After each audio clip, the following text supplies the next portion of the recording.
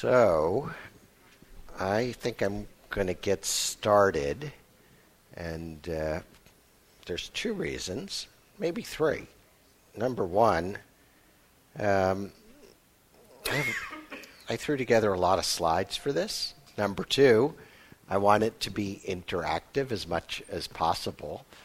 So I don't want you to be shy about asking questions and making comments.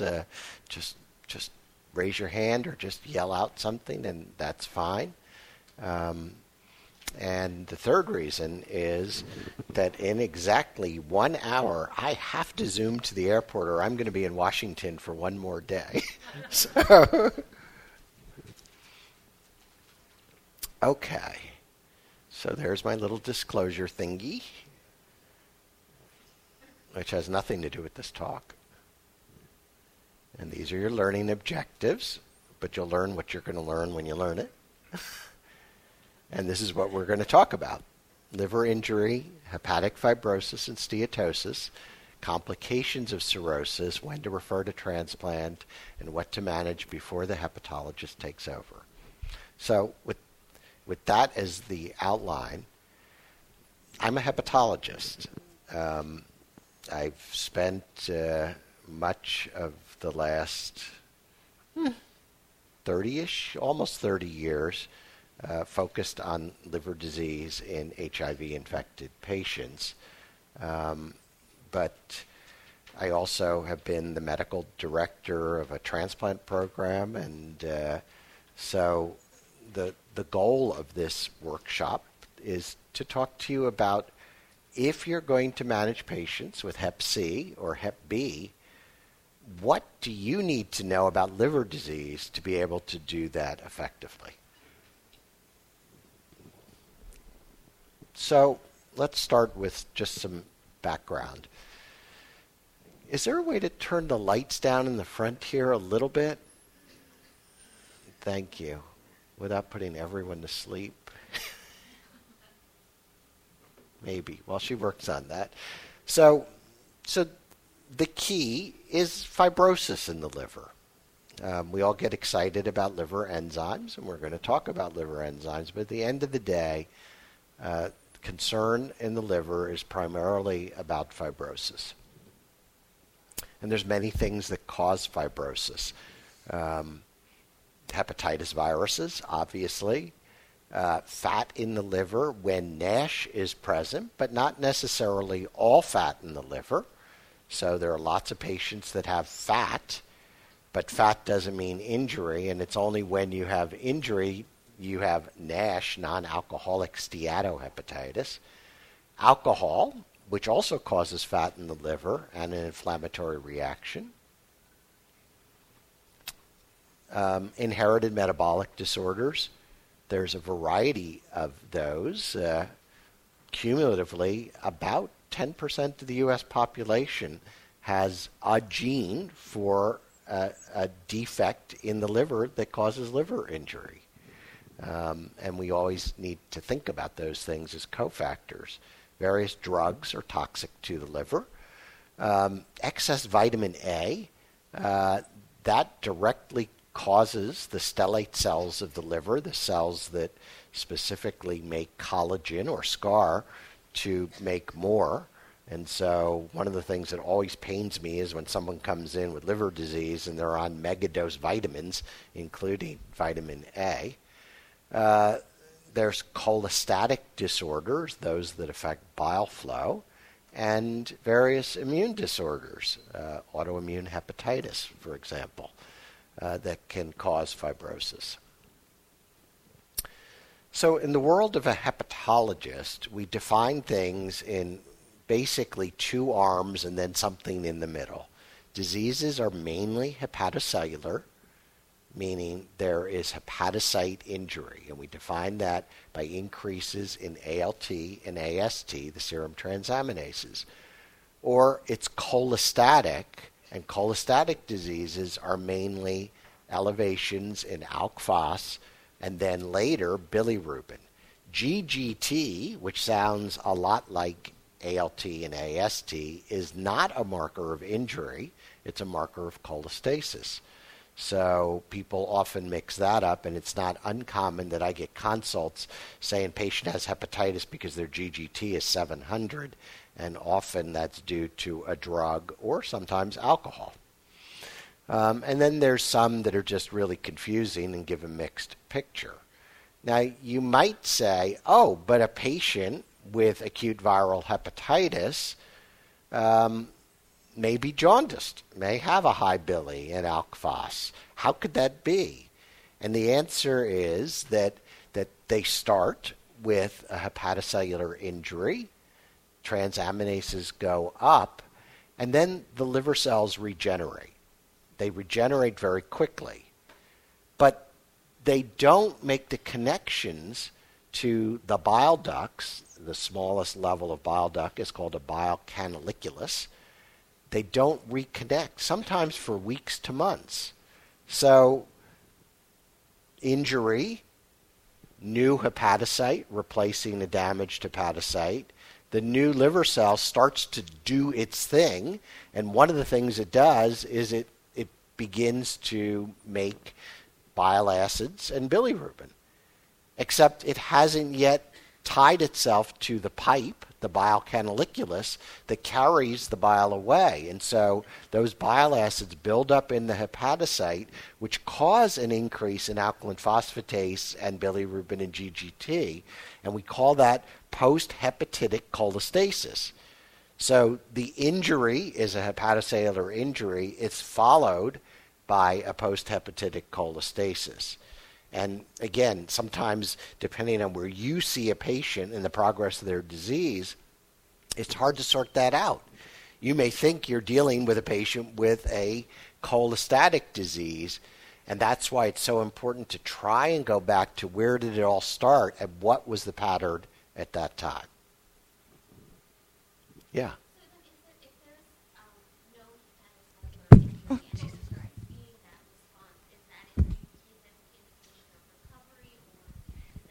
Yes. So the question, I'll repeat it, is if you see that, is that an indication that the patient is indeed recovering?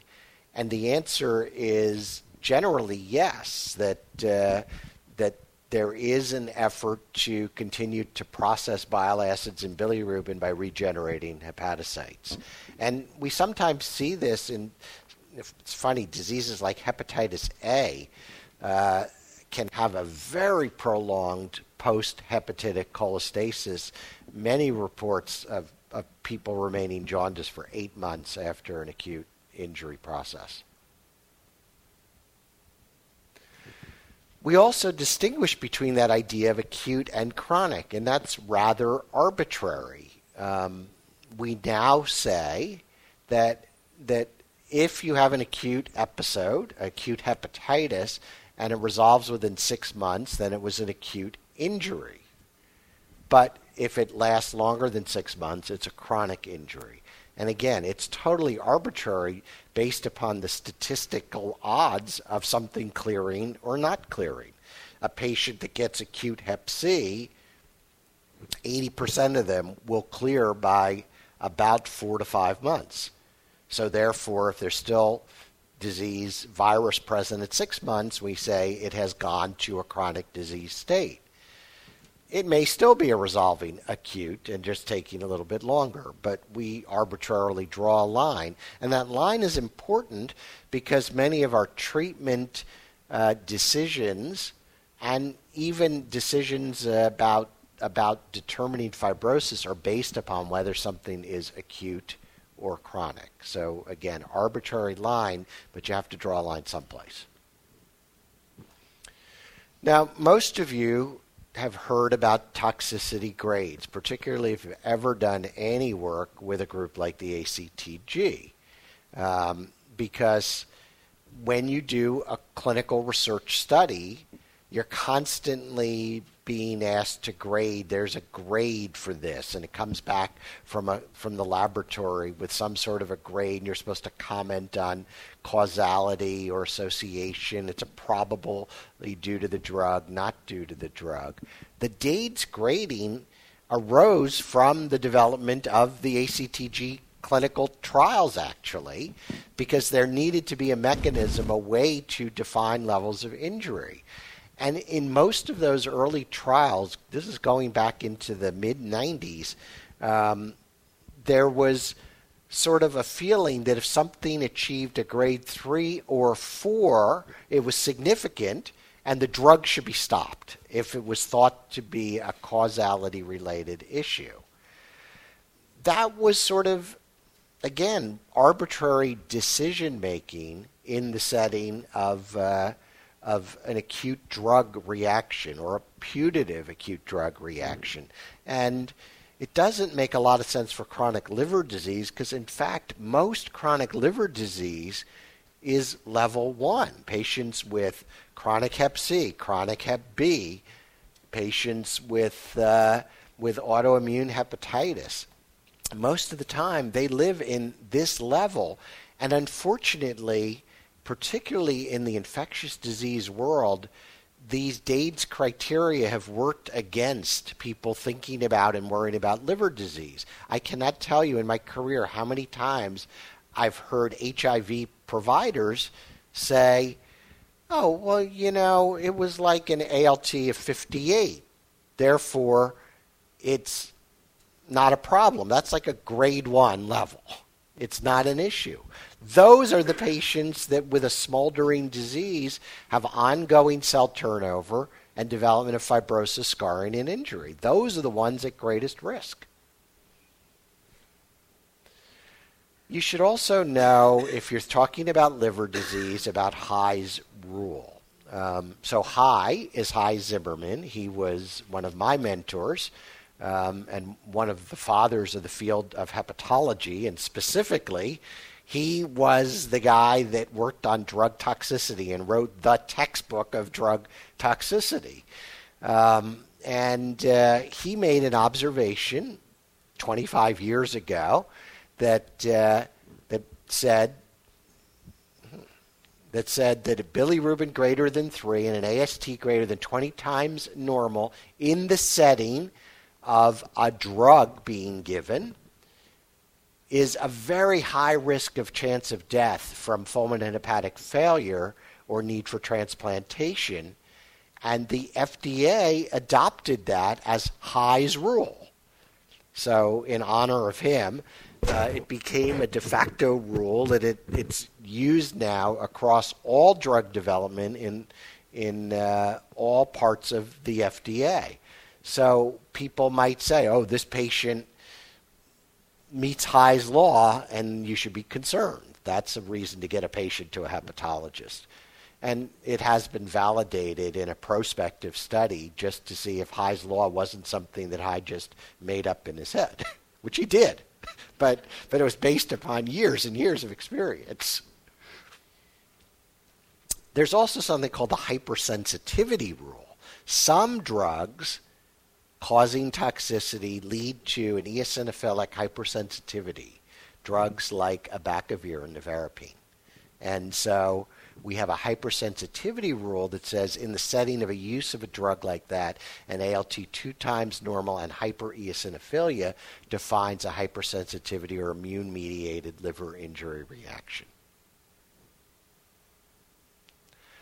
The other thing, I mentioned ALT and how often people ignore low levels of ALT, but the real key is shown on this slide. It wasn't back until early 2000 that we really fully realized that everything your lab tells you about normal values is wrong. The lab is not your friend. And that if you look for disease, if you biopsy a person and look for damage to hepatocytes with inflammation, regardless of the disease source, you find it in men when the ALT is greater than 30, and for women when the ALT is greater than 19. Doesn't matter that your lab says, oh, normal value of ALT is 5 to 45. If your patient is a woman and living at 42, she is losing liver cells at twice the rate of normal. That is an injury.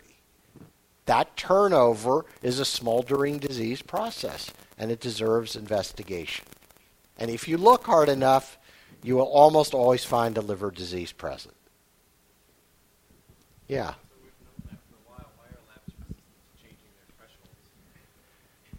The question is, why are labs resistant to changing their thresholds? And the answer is two or three things. One, that people do what people do, that pathologists exist under a set of guidelines created by CAP and CLIA, and CAP and CLIA guidelines state how to test to determine normal ranges, and they use a statistical measure of a putatively healthy population.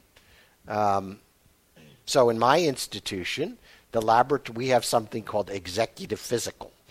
So if you're a big executive in P&G, which has its international headquarters in Cincinnati, where I'm from, you get an executive physical. And if you get an executive physical, you're considered healthy because you must be a healthy executive, not an overweight guy who visits prostitutes in Las Vegas and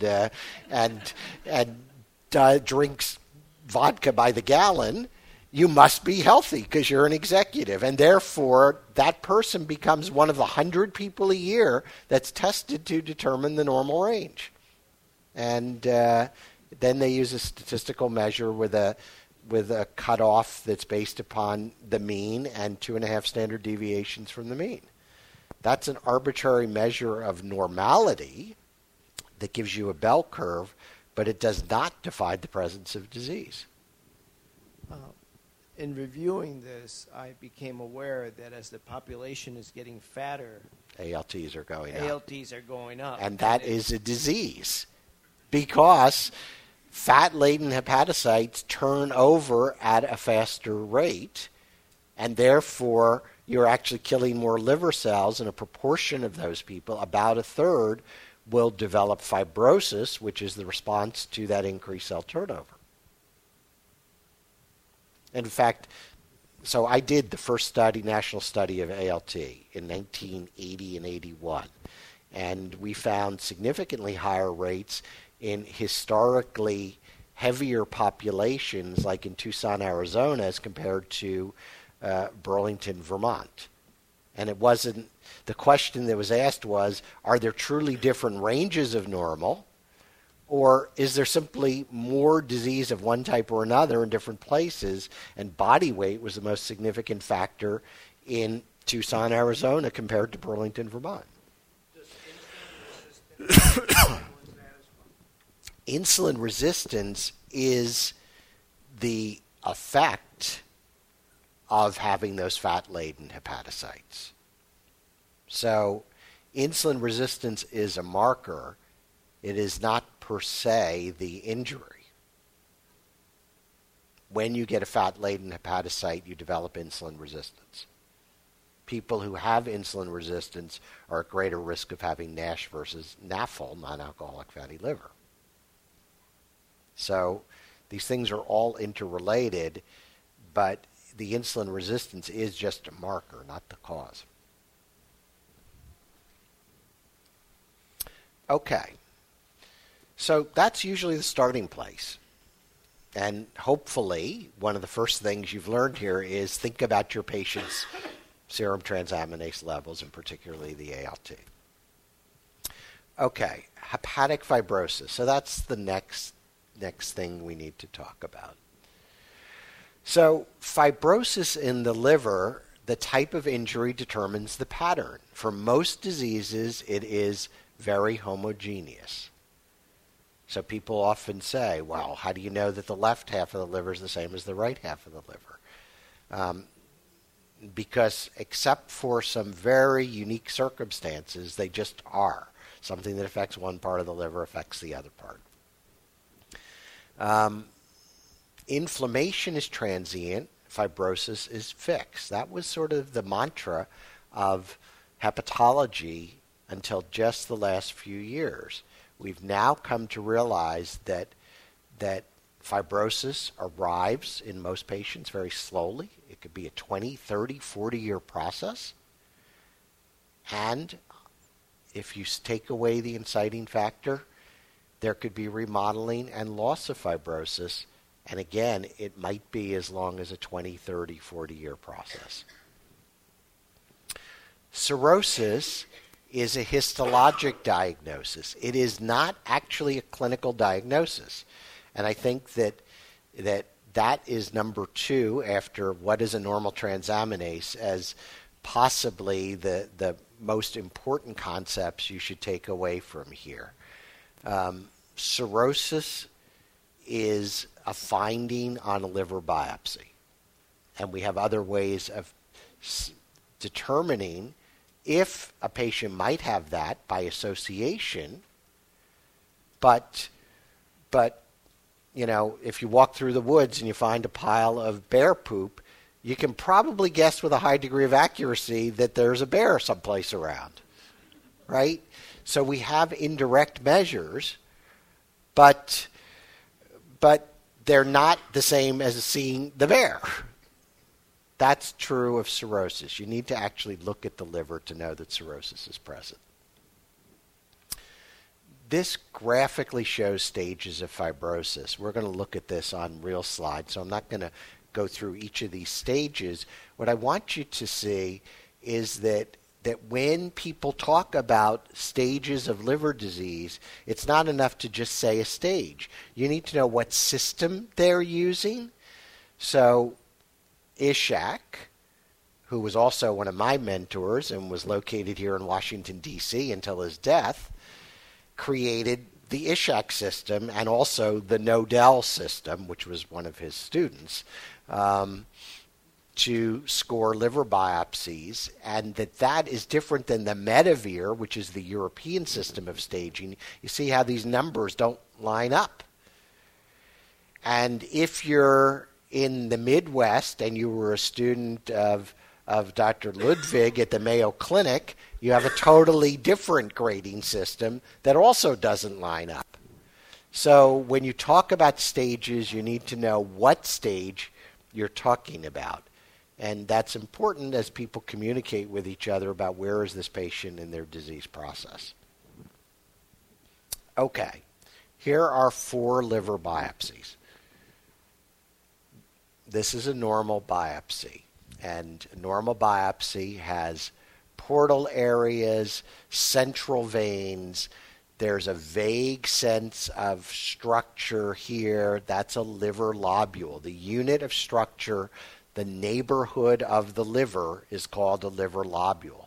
And there's hundreds of thousands of liver lobules in a person's liver, cumulatively made up of millions and millions of hepatocytes and other things. Pink is good on an H&E stain or a trichrome stain. When you start to see blue, you're seeing fibrosis and inflammation, depending upon which stain it is. This would be a Medivir 1, leading to an Ishak 2, not quite a Medivir 2. This is a Medivir 3 and Ishak 4, what we call bridging fibrosis, bridges between those portal areas. This right here is cirrhosis. A liver lobule totally surrounded by scar is cirrhosis. And cirrhosis is a lot like pregnancy. You are or you aren't. You're not sort of. So this person is cirrhotic. As you move from this stage to this stage to this stage, your body begins to respond to alterations of blood flow through the liver that result in other physiologic changes that culminate in what we call end-stage liver disease. So it is a progressive process. It is not draw a line that this patient will have end-stage liver disease and this one has no sign of end-stage liver disease, but a progressive thing. And And there is some variability in individuals' presentation. And we'll talk about why that is in a couple of more minutes. Liver biopsy is the gold standard. People call it often tarnished gold standards. And this is where I like to poke my friend Dave Thomas at Johns Hopkins, who has actually spoken about and written a paper saying liver biopsy is not a gold standard. And the reason is at Johns Hopkins, they don't do liver biopsies themselves. They send them off to their radiologist. The radiologist gets a piece of tissue, and whatever it is, that's what they read. This is the size of the tissue they often get. So if you were a pathologist or a hepatologist looking at this, you wouldn't see a complete nodule, and you would grade this as a stage 3, the same as this over here. You would undercall it, and you'd be wrong, because that patient does have cirrhosis, but you missed it. You need to get a sufficient piece, a 3-centimeter piece of liver with a sufficiently wide gauge needle to be able to definitively make that diagnosis. And if you do it wrong, you get the wrong answer frequently. Yeah. So the obvious question is, why do they do it wrong? Because they don't know how and they don't want to learn how to do biopsies. They send it to the radiologist, who gets paid by providing any tissue and who hasn't looked through a microscope at what they're getting since medical school. So they say it's good enough. And it's not good enough. It's like if you sent a patient that you thought had a pneumothorax to radiology, and the patient sat there because they were having trouble breathing in pain and bent over like this when they took the picture, and the radiologist still took the picture and sent it up to you, you'd say, I can't read that. It's a bad picture. It shouldn't have been done like that. And you'd send the patient back and say, get me a good x-ray. But because a liver biopsy is invasive, no one ever sends the patient back to get another liver biopsy. And so at Hopkins, they got hundreds of liver biopsies that were inadequate, and then they wrote papers about them. That's what happened.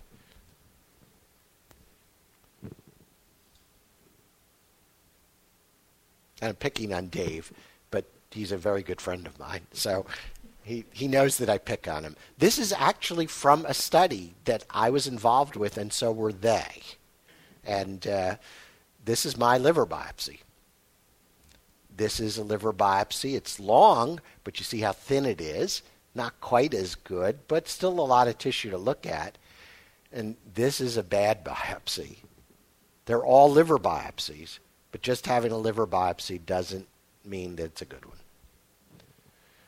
And this basically says what I just said. How good is it? Well, it never overstages disease. If you're a 3, you're at least a 3. You could be a 4, but you're not a 2.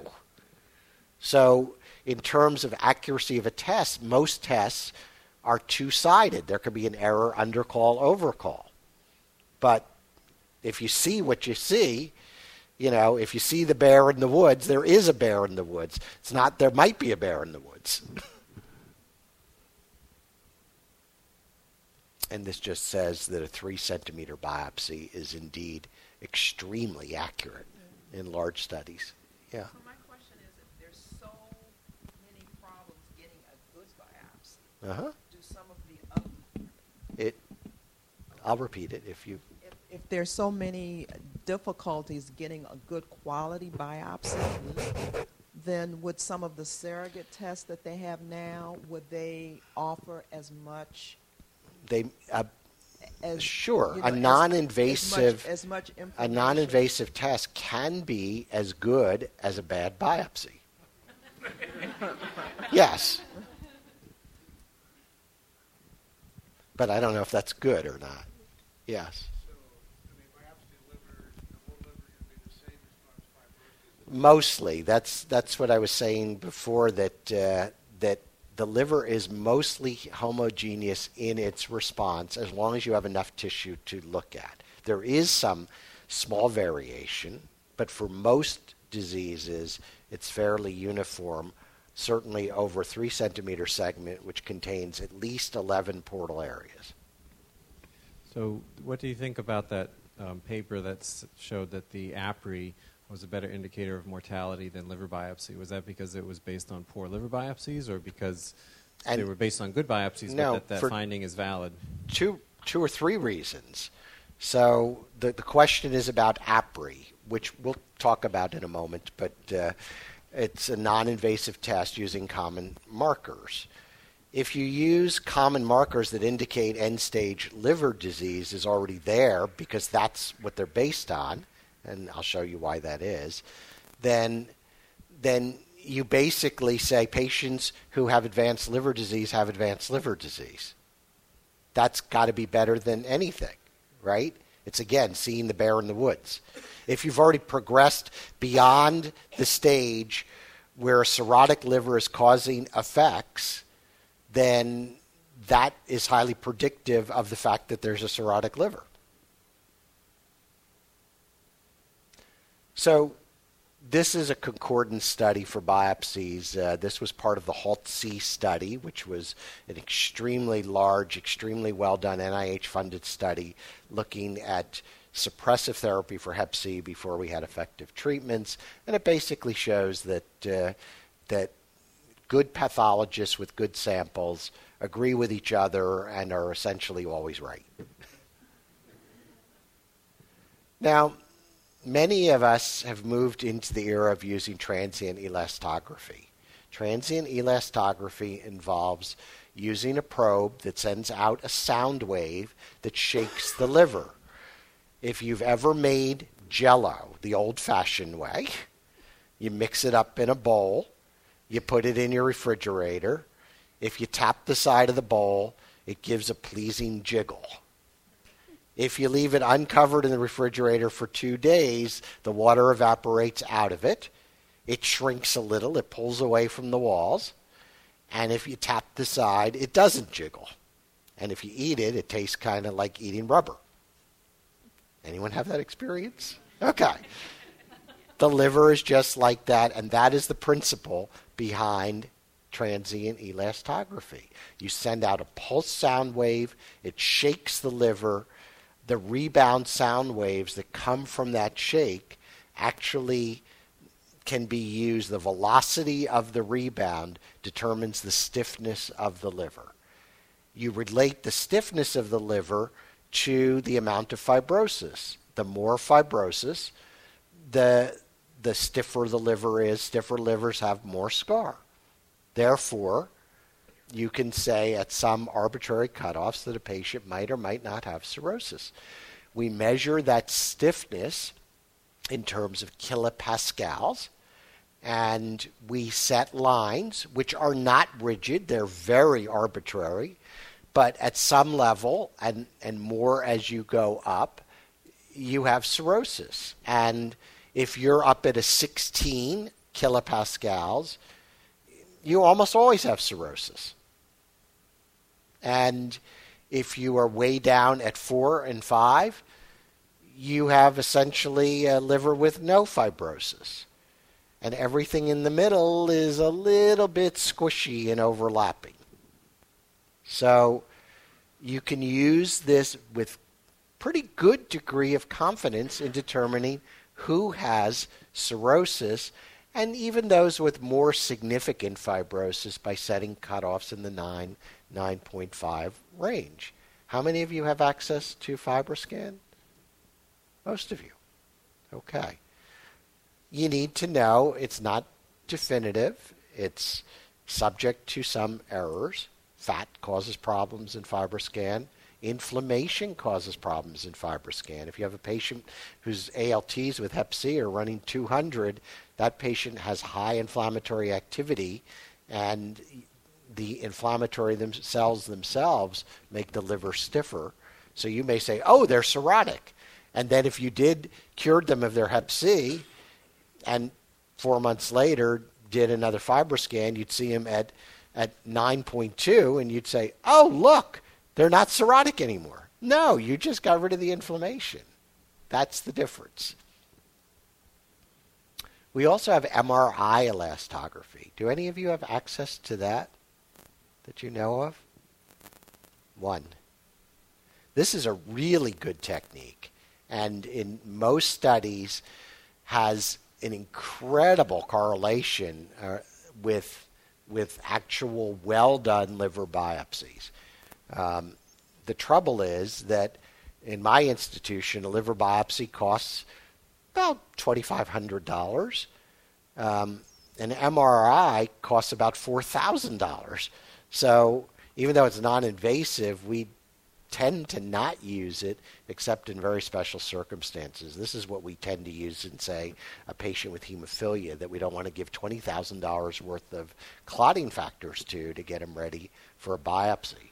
So this is a technique that, if you have it, is extremely reliable, and it may become even more important as we increase our interest in fat, because you can use a proton density fraction on MRI that is as accurate also as liver biopsy in predicting fat content. And this just shows you the curve characteristics, which I won't dwell on. There's also proprietary non-invasive tests, FibroSure and FibroTest. This is from the original paper of FibroTest, which became FibroSure in the U.S. Have any of you used that? Most of you you get it usually from LabCorp. It's pretty good in diagnosing patients with cirrhosis or very mild disease. There's tremendous overlap in the middle, and so it's not that good except at the extremes. If you want to improve the quality of the test in diagnosing cirrhosis, you use higher cutoff levels. So on the manufacturers, when you get the report, it says greater than 0.72 is cirrhosis. If you bump that up to 0.8, you're almost always right.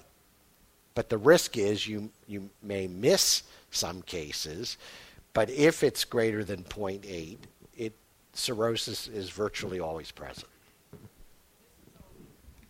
work in the Brian White Clinic, and this is all we have available is this FibroSure to Yes. Hep C staging, because there's no money for ultrasound and whatnot. So is this a good marker for HIV patients? So it is an okay marker.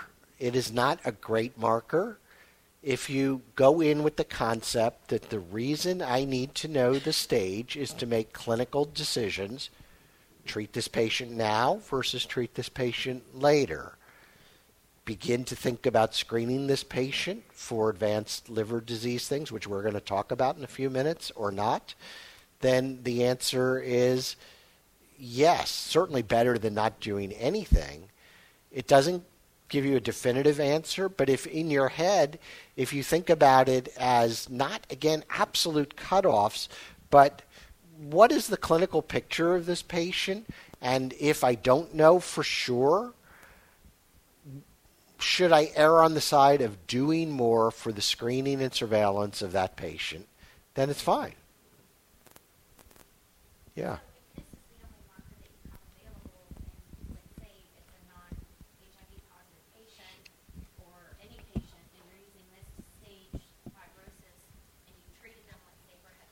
Mm-hmm. Are you going to see an improvement in that score after treatment?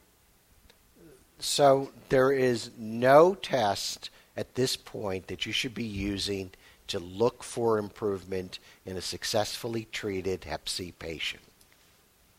In fact, the Europeans went crazy because they had FibroScan first, and there's like 400 papers in the literature about improvements following treatment of Hep C, improvements in fibrosis. And now we're learning that none of those are improvements in fibrosis. They're just improvements in inflammation. So, and there's no reason to do it because there's nothing else you would do next regardless of what that number is. You made a decision to treat. You need to decide usually before you treat, are you going to treat that patient as someone that has advanced liver disease or not, which is the subject of much of the rest of this, and Beyond that, there's nothing else you need to do. So there's no reason to continue to get those. And these are not cheap. These tests are like $300 a piece. So I wouldn't rush to get that. The easiest one you can get is FIB4. And there was a question about APRI. FIB4's test characteristics among the just routine lab tests are actually a little better than APRI, so I do not recommend use of APRI. I think if you have nothing else at hand, you can always use FIB4. It uses age, platelet count, AST, and ALT, puts it into a formula, but you don't need to know the formula because you can get it on your smartphone.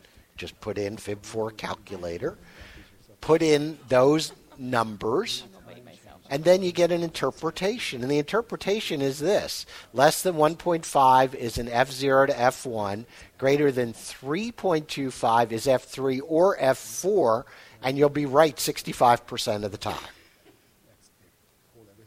That is, using common tests, the best available result that you can get. So it's not great.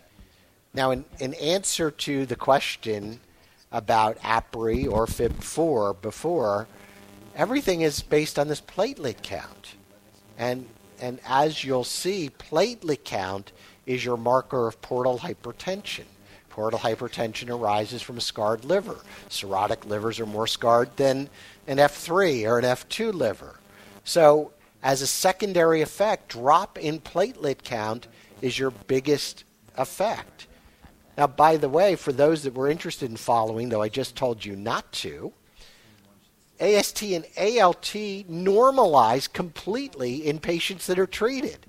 That does not mean that on the day they normalize, their fibrosis went away.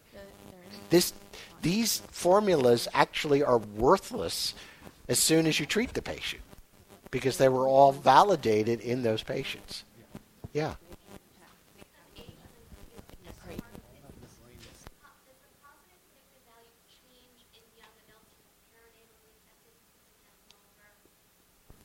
Super question. So the answer is yes. These were validated in adults who were generally infected in adulthood. And if you were infected at childhood, this is the flaw of our pediatrician colleagues because I have quite literally the best pediatric hepatology program in the world across the street from me. And they still are constantly surprised when they send me 17-year-olds and I evaluate them and they're cirrhotic. Because they said they looked fine. Well, they looked fine, but they were having fibrosis for the last 17 years and you thought they were fine. and so, yeah, there's a problem. There's an error in that. And the other problem is on the other side, as you get into an aging population, it looks like everyone gets more fibrosis. If you get up into the 80s, you'd be surprised how many people meet those criteria. They don't all have cirrhosis.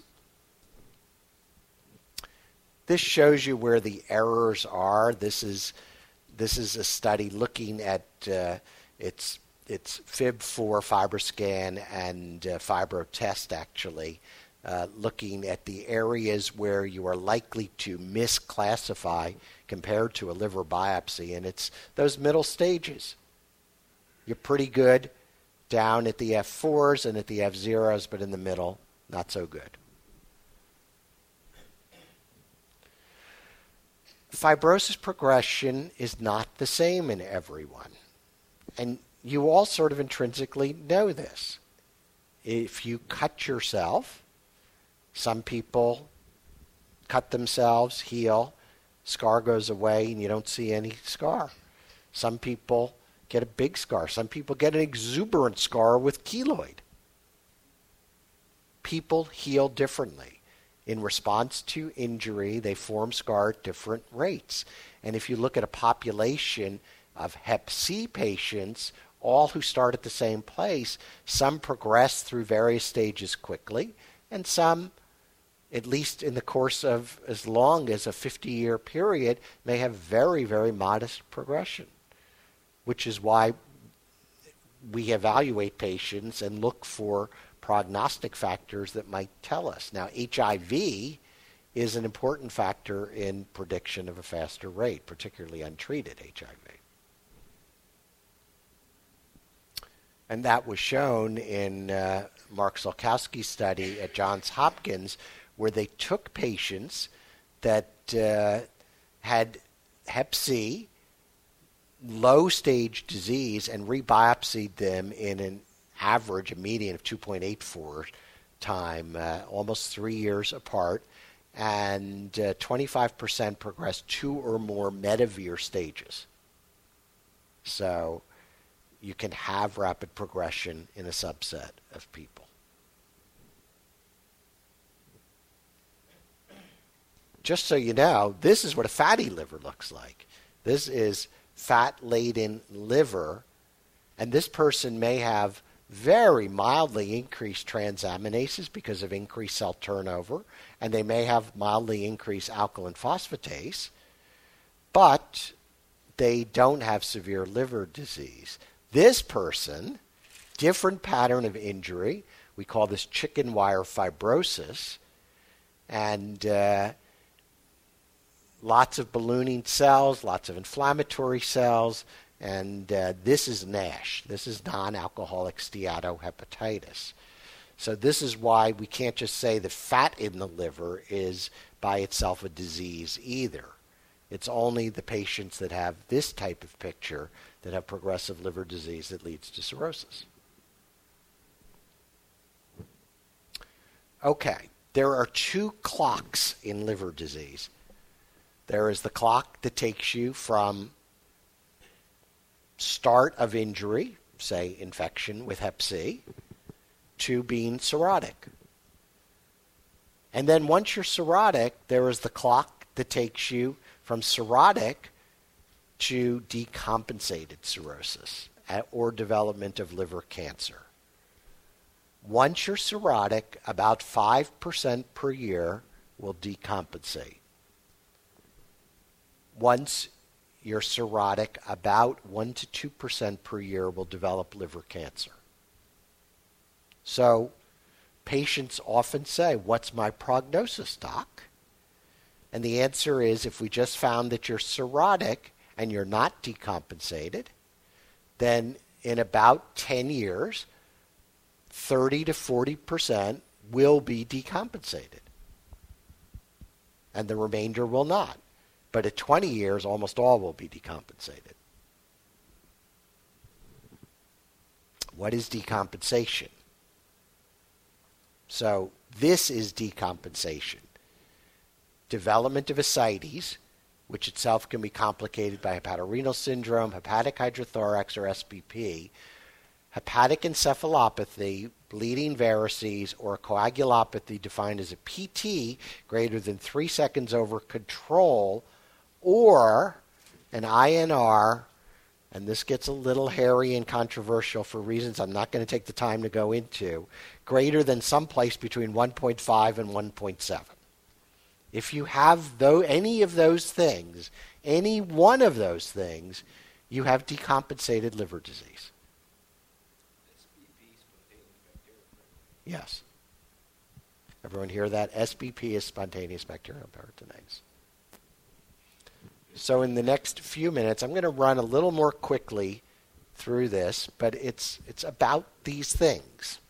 What do you need to know? How do you get started?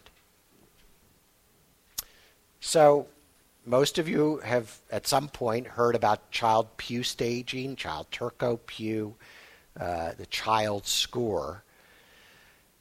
We don't use that very much anymore. It was a prognostic score that was used mainly for people undergoing shunt surgery. That's how it was originally validated. Then it became the way we chose transplant patients, but it wasn't very good, and it was replaced by the MELD score.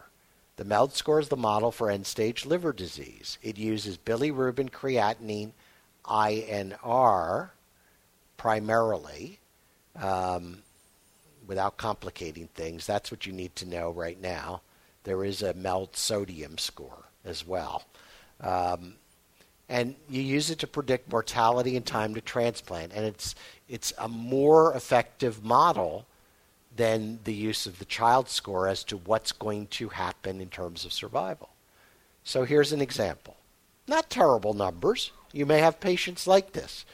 Creatinine's 1.6, Billy's 1.4, INR is 1.6. If you had that patient sitting in your office today and they said, "Doc, what's my prognosis?" What would you tell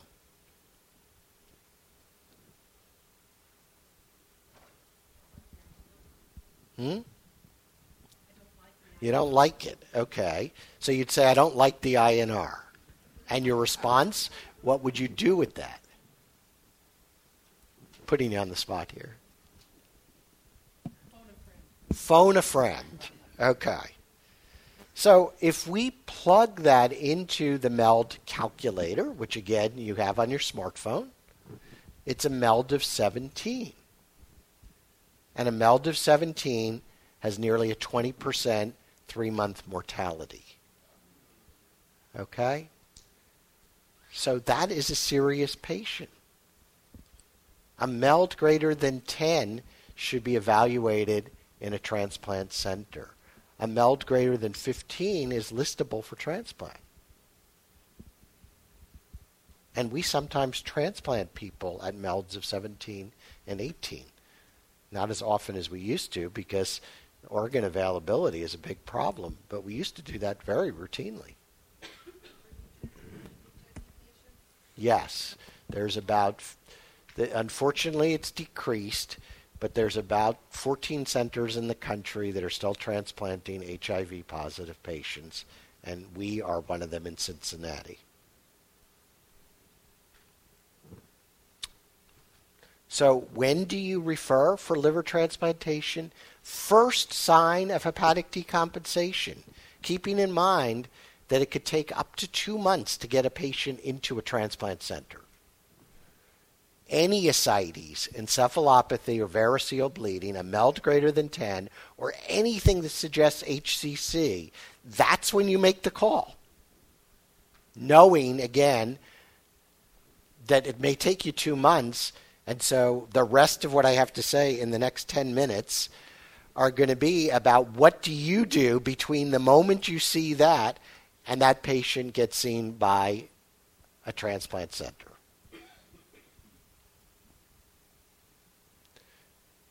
So everything you need to know about liver disease actually is derived from this picture.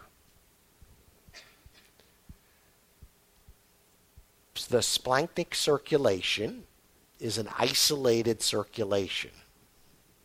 It is made up of 3 vessels, the superior mesenteric, the inferior mesenteric veins, and the splenic vein. They come together, and when they're together, they form the portal vein. The portal vein flows into your liver. 70% of blood flow in the liver is from the portal vein.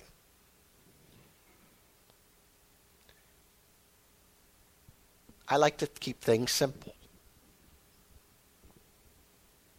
If this was a creek and you put a dam here, things would happen, right? Fibrosis in the liver is a dam. The first thing that happens if you created a dam in a creek is you form a reservoir. The spleen is your reservoir. The spleen gets bigger. The spleen is the dumbest organ in the body. The bigger it is, the better it works. What is the job of the spleen? The spleen takes out senescent cells. A bigger spleen takes out less senescent cells. The spleen grows, platelet count goes down, white count goes down, CD4 count goes down, and red count goes down, though it's not seen as much. That is why those tests that include platelets tell you that you already have portal hypertension. High blood pressure, high pressure here because of a blockage makes the spleen big. Platelets go down. The platelets are the marker of the secondary effect.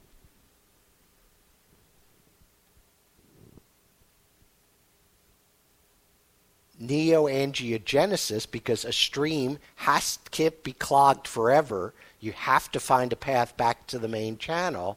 Neoangiogenesis creates those paths, and those paths become part of the disease process. Like this. This is a patient, and you see several things. He's got the classic wasting of end-stage liver disease, cachectic arms, sarcopenia, massive abdomen. His liver has utilized a recanalization of the umbilical vein to drive a path to reduce the pressure, opening up these vessels on the surface, which we call the caput medusae, which are returning blood into the general circulation. He's filled with ascites. He's filled with ascites because there's no return reabsorption of water, which involves both lymphatic channels and blood vessels in the intestines and in the peritoneal surface, all of which drain into the liver. Blood flow is being limited back into the liver. And low albumin creates an oncotic pressure gradient that draws fluid back in, but with low albumin, you end up with no oncotic pressure or less oncotic pressure, and so fluid cannot be reabsorbed into small capillaries. He's formed an umbilical hernia because that's the weakest place in the abdominal wall. And he's obviously filled with ascites. He's got 20, 30 liters of ascites in there. What do you do? The first time you see a patient with ascites, you tap him. Every time such a patient is admitted to the hospital, you tap him or her. And with all changes in that patient's status, you tap them. Why? Because you cannot diagnose SBP without doing a tap. I hear all the time, I don't know how to tap. I can't tap. I have to send the patient to CT for a tap, which is one of the greatest rackets of your radiology colleagues. They charge $2,000 a tap. This is a woodblock from the 1400s. This is a bamboo straw. They were doing taps then. We can do them today, ourselves. You do not need to send them to interventional radiology. Now, you do need to learn how to do it so you don't cause a problem, but it's not rocket science. What else do? You start diuretics, typically spironolactone and Lasix. The key agent is spironolactone, not the Lasix. This is not congestive heart failure. The ratio is typically 50 to 20. Once you do that, you wait 2 weeks before you make a change. Then you double the dose, 140. Then you wait 2 weeks, 280. It's not refractory ascites till the patient starts to go into renal failure. Common question, do you dose it once a day or twice a day? Once a day, typically, unless the pill burden is so great. Doesn't matter. Preferably in the morning so the patient not up all night peeing. Sodium restriction. People forget that. 2 grams of sodium a day. And large volume paracentesis until you get the fluid down and the diuretics take effect and get it under control. In patients that truly have refractory ascites and who meet other criteria, we do a TIPS, a transjugular intrahepatic portosystemic shunt. And those patients become liver transplant candidates if they're liver transplant candidates. Hepatic hydrothorax. I was going to present to you a case, but in the interest of time, I'm just going to say that This is not a patient with a paraneumonic effusion. A patient with right-sided ascites in the setting of known liver disease is always a hepatic hydrothorax until proven otherwise. Because breaks above the dome of the liver there's a negative pressure on breathing. It pulls fluid, acidic fluid. This is acidic fluid filling his right lung, going into the pleural space. You never, ever, ever, ever put in a chest tube. Even when your surgical colleague says, oh, this patient's been in twice in 3 weeks for TAPS, we should put in a chest tube. Putting in a chest tube is a death sentence. Just don't do it. Esophageal varices. This is one of the things that results from increased portal pressure. Recanalization of the coronary vein leads to development of esophageal varices. Varices are important because 35 to 80% of cirrhotics have them. 25 to 40% bleed. If they bleed, 30 to 60% die at the first bleed. This is a big deal. That's why we surveil patients. That's why we look for it before they bleed, not wait to see if they bleed. So we do EGD in all cirrhotic patients, which gets back to why do you need to know if a patient has cirrhosis? You need to know so you can enroll them in surveillance. EGD, no varices, you repeat it in 3 years. Small varices, all those patients get treated with non-selective beta blockers. There's only 2 on the market in the U.S., Nadolol and Propranolol. We use Nadolol in most patients.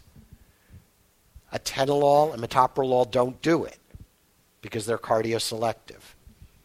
Medium and large varices, a combination of things including band ligation. Asterixis. Every patient with cirrhosis, every visit, put their hand out. Look for the flapping of asterixis. If they have it, they get lactulose and rifaximin.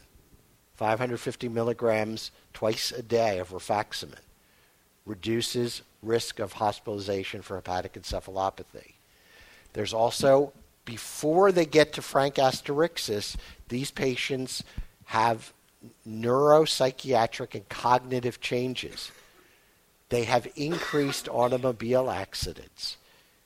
If someone in the family notices that they are beginning to be occasionally confused, you need to pull that person out of driving. And that's really hard because the patients are actually disinhibited.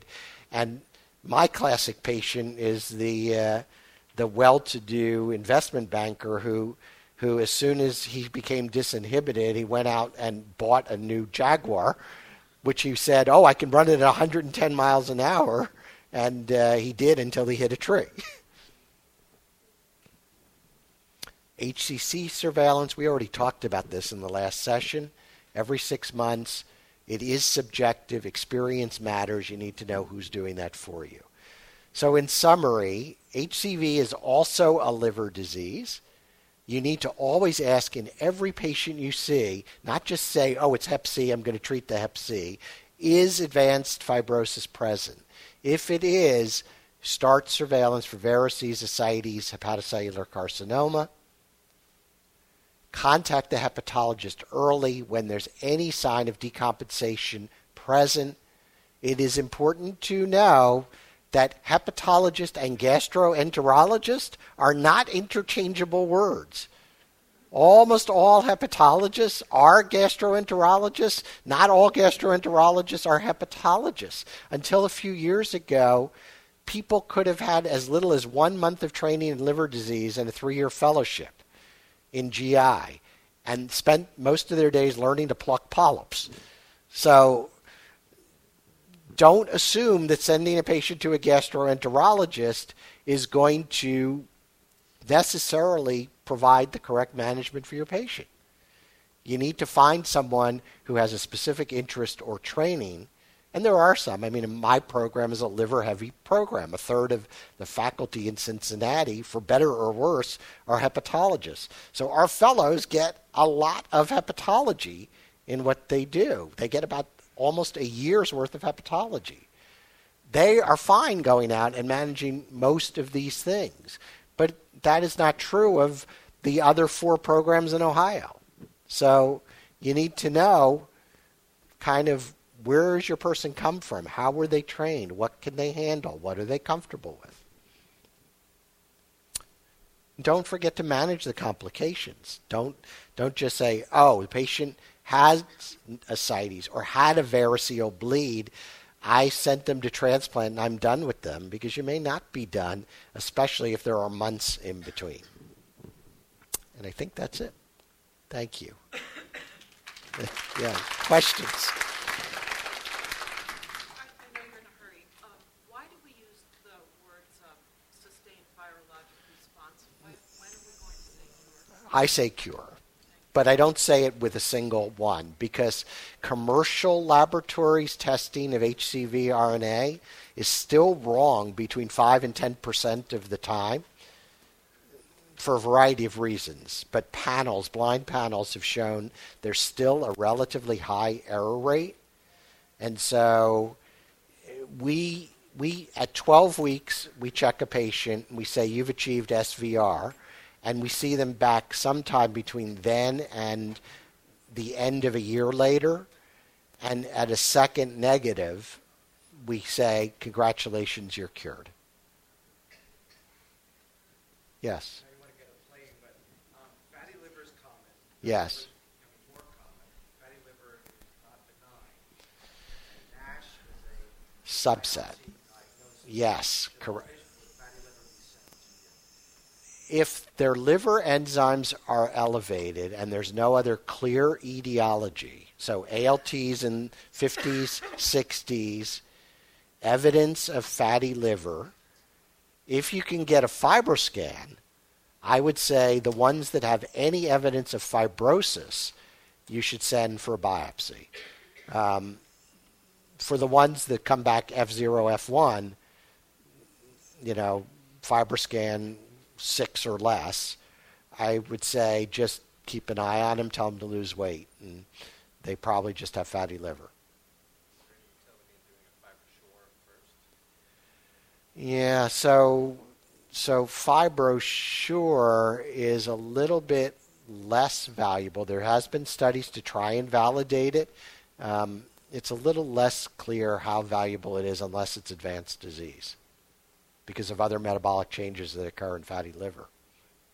Like the beta globulins tend to be high, which falsely give you a higher rate. I'm using it more to rule things out. If it comes back normal. Oh, if it comes back normal, you're in pretty good shape. Yes. That's it. Thank you. Appreciate your time.